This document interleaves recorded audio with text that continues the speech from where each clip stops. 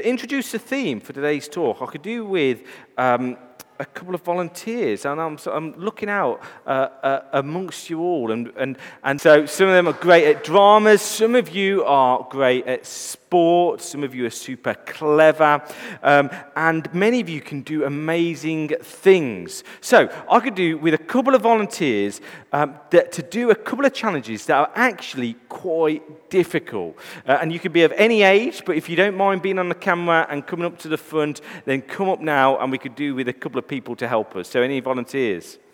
Come on, there's got to be a couple of brave people up there.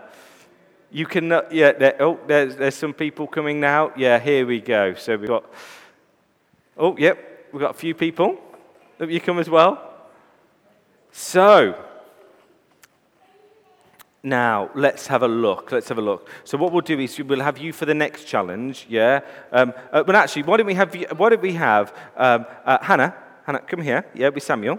Yeah, and I want you two to do the first challenge. It's quite simple. Yeah, all I want you to do is to touch your elbow on your nose. Off you go. Can you do it? Actually, Samuel's doing quite well. No, Hannah, can you do it? To the tip of your nose? Yes. Well, yeah, there you go. Okay, so give him a round of applause. They did quite well there. Samuel's quite flexible. And now you three, yeah, you've got a trickier challenge. You almost guessed what it is there when you put out your tongue. What you want to do is try to touch the tip of your nose with your tongue. Do you think you can do that? No. No? Okay. Yeah, I have confidence in you. So you ready? Close? Got to stick out your tongue. You're not too embarrassed, are you? Yeah, Leah's got the world's smallest tongue. Letitia, almost there. Let's give him a round of applause anyway. So, I've also got a next challenge. Are any of you good at counting? No. Yeah, okay. So, let's see. Do you think that you are able to count the number of pieces of pasta inside here? Okay then, so let's have a quick check. Count them quickly. Who wants to count them? Me. Okay, one. Dry pasta. 7. I don't want to eat one. 11. Yeah, put them in there. That's 11, yeah. Wait, and that one.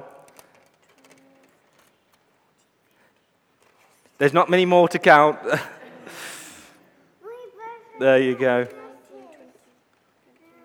21, and any more? That's 5, 26. 28. So 28, well done. There's 28 pieces of pasta in there. That was basically just to check if you guys can count. Because really the challenge is, do you think you can count how many grains of sand, how many grains of ice in there? Dry rice? Yeah, it is dry rice. But it might take us a while. It might take a long time. How about this then, guys? Do you feel as if you could count how many grains of sand are in that bag of sand? No. Maybe. Do you think you could count how many grains of sand up on the beach? No, because some things are impossible, aren't they? Now, Hannah, who thinks they can count how many hairs are in Hannah's head? 0. More than 0. Got to count. Do you think you can count how many hairs? I got even 1. No, we've got up to 1 so far. It looks like, I don't know, yeah, something you might see in the wildlife where they're grooming each other. No, some things are impossible for us. Let's give the kids a big round of applause for their excellent work. Thank you so much, guys. So, some things are possible for us, like counting the grains of, counting the pasta, or Samuel managed to touch his elbow on his nose, and some things are definitely not possible for us. And that's what the Bible actually says. The Bible says that although some things are impossible for us, they are not impossible for God. So there's a book in the Bible, it's a biography, it's a life story of Jesus, it's called Matthew, and in it we read this in chapter 19. With God, all things are possible. And also in chapter 10 of that same book, it says this, even the very hairs of your head are all numbered. Counting the hairs of our head are impossible for us, but God actually knows the answer. So even when things look impossible, even when we think that there is no way through a situation, even when things seem to be going really badly wrong, I want us to remember that God can do things that we think are impossible. And today, I want us to be thinking about this one question. How daring are your prayers? How daring are your prayers? And do you believe that God will really answer them? And so let's take a look at what our Bible passage has to say this morning on this subject. How daring are our prayers? And there are three things I want to quickly highlight from our passage this morning. And the first is this. It was a hopeless situation. Did you notice it? It was a hopeless situation. Now, the name Herod keeps on coming up in the New Testament, the second half of the Bible. Yeah? And actually, it's not the same Herod each time. It's often a different Herod. And they're all part of one family. And the family are power mad, and they're ruthless, and they're all as bad as one another. So you've got King Herod the Great.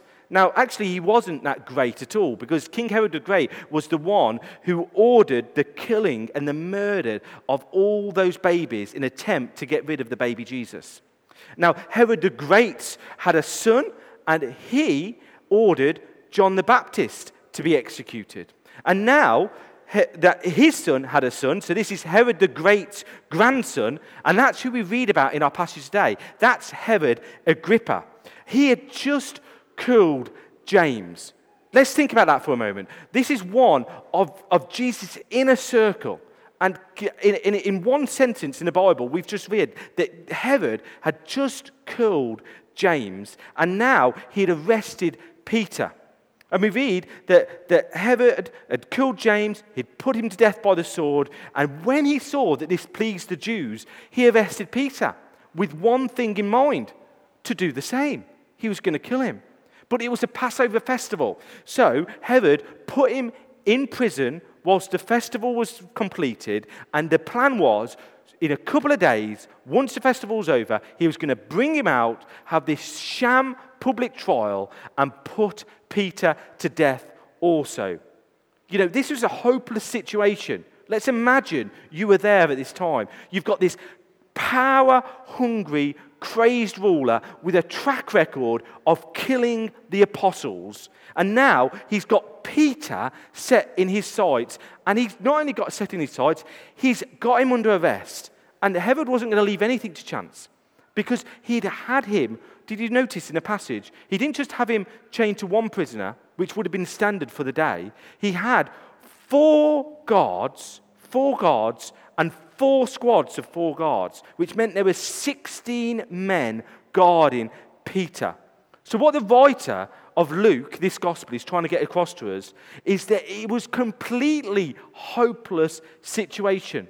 As I said, normally it would be enough for a prisoner to be handcuffed to one guard. But we read here, the prisoner, Peter, was handcuffed to 2 guards, and outside the cell was another 2 guards. And these guards were on duty only for a short amount of time, because these 4 guards were rotated every few hours. Why? To make sure that they were always alert and awake and ready. Herod was leaving nothing to chance. So imagine, even if Peter had managed to beat up the guards either side of him, evade capture, break out of his cell, get past another 2 guards, he even had to get through the city gates, the gates to the city. You know, some of you, I'm maybe showing my age here, but there was a program that I can remember watching called Prison Break. Who can remember Prison Break? Yeah, okay. So I mean, that Prison Break has nothing on what Peter was facing here. It was a hopeless situation. And yet, did you notice what Peter was doing through it all? Even though it was hopeless, Peter was able to sleep peacefully. And it reminds me of Paul and Silas later on in the same book in Acts. We read that Paul and Silas are captured, they're flogged, in other words, they're whipped, and then they're thrown in prison, and their feet are put in stocks. And do you know what we hear, what Paul and Silas are doing that very night? They're singing hymns to God. Both Peter and Paul remind us that with God, we need not be anxious. We can have perfect peace. For them, they were facing the very real threat of execution. And even this did not worry them because they knew that Jesus had defeated death itself. Now, go back years and years and years ago, there was a group of people called the early church fathers, and one of them was called John Chrysostom. Now, I'm not quite sure if I'm pronouncing his name correct. I'll ask him when in heaven if I get there. And he wrote the following. He said this: "It is a beautiful thing that Paul sings hymns whilst Peter sleeps." And it is a beautiful thing that Paul sings hymns whilst Peter sleeps. And this is what I want us to think about today. You know, if you're facing a hopeless situation, a situation that seems so bleak, a situation that you are seeing no way out of, you know, what can we do when we're faced with seemingly hopeless circumstances? When we feel as powerless as Peter did and the early church did? You know, perhaps there's a relationship in your life that seems beyond repair, that all hope is gone, that ship has sailed, or you feel trapped where you are and you can see no way out. Or perhaps you feel caught in destructive patterns of behavior that you just can't seem to break free from. Or you've been struggling with a medical issue for some years now. Whatever hopeless situation you may be facing, let us learn from this passage today and let us learn from the early church. What did this little community of Jesus followers, in all its powerlessness, do against the armed might of Rome? What could they do? Well, we read what they did. They were moved to passionate and persistent prayer. And that's our second point this morning. The first one, it was a hopeless situation. So no matter what hopeless situation you are facing, we can move on to the second point, which is passionate and persistent prayer. When faced with a hopeless situation, the followers of Jesus turned to passionate and persistent prayer. And we read this in verse 5. So Peter was kept in prison, but the church was earnestly praying for him. Now, some of you will know that the Bible was actually written in Greek, and so we have to translate it into English, and some very clever people try to do that, and they translate it, and sometimes the words are a little bit different depending on which version of the Bible you are. It all means the same, but let me read to you some other translations of this same verse. So here in our church Bibles, it says they were earnestly praying. In another version, it says fervently praying. In another version, it says constant prayer. In another version, it says intense prayer. In another version, it says prayer without ceasing. Then we read persistent prayer and continual prayer. These are just from a few different versions of the Bible. See, their prayer is characterized by two different things. One over here is passion. You know, their prayers are fervent and they're intense. And over here, we've got passion, but also persistent prayer. We read that they prayed without ceasing, that their prayers were constant, that they were continual. And so we return to the question that we're looking at today, and it's this: how daring are your prayers? And do you believe God will really answer them? Because the prayers of the early church were certainly daring. When faced with a hopeless situation, they turned to prayer, the only power that the powerless have. And what a power it is. Prayer is so important. It is powerful. It changes us, but it has the power to change impossible situations. So a hopeless situation, passionate and persistent prayer, and lastly, an amazing rescue. The prayers of Peter's friends in this passage are clearly daring. They were asking God for a miracle. But obviously, if you think about it, they didn't really expect God to do such an amazing rescue. For when Peter knocked on the door of the outer entrance, Rhoda recognized his voice and was actually so surprised to hear Peter the other side of the door, she actually left him outside. She was so confused, she was so flummoxed, she left him outside. Can you imagine how Peter must have felt when he'd been left outside? Would he have felt upset? How would you feel? Confused? Scared that at any moment, they'd realise that you'd escaped and you might get captured again? Or perhaps you might find it a little bit funny. Perhaps you'd find it funny. You see, it's little details like this in the Bible that prove to us that this really did happen. It's not a nice little story to make us believe in Jesus. It really did happen. An angel did appear to Peter and helped him to escape an impossible situation. Because if I was making up a story, and if you were making up a story, I doubt we'd ever include this funny little detail about how Peter was left outside by Rhoda, and we certainly wouldn't want the disciples to look bad. And that's what really happens in this passage, because the disciples were totally shocked that God had answered prayer. Did you notice that? When Rhoda told the disciples that Peter was at the door, what did he say? What did they say? They didn't say like, oh, of course, we prayed and that's what God does. He answers prayer. If you pray with faith, he answers, he does the impossible. No, what do they say? What do they say to Rhoda? They say, and let's put this in perspective. We read in this passage that at that moment, there was a large group of them gathered and praying earnestly for Peter's release. And when they hear that Peter's at the door, what do they say? Rhoda, you're out of your mind. That's exactly what they said. Rhoda, you're crackers. Of course, God couldn't do that. Verse 13 to 16.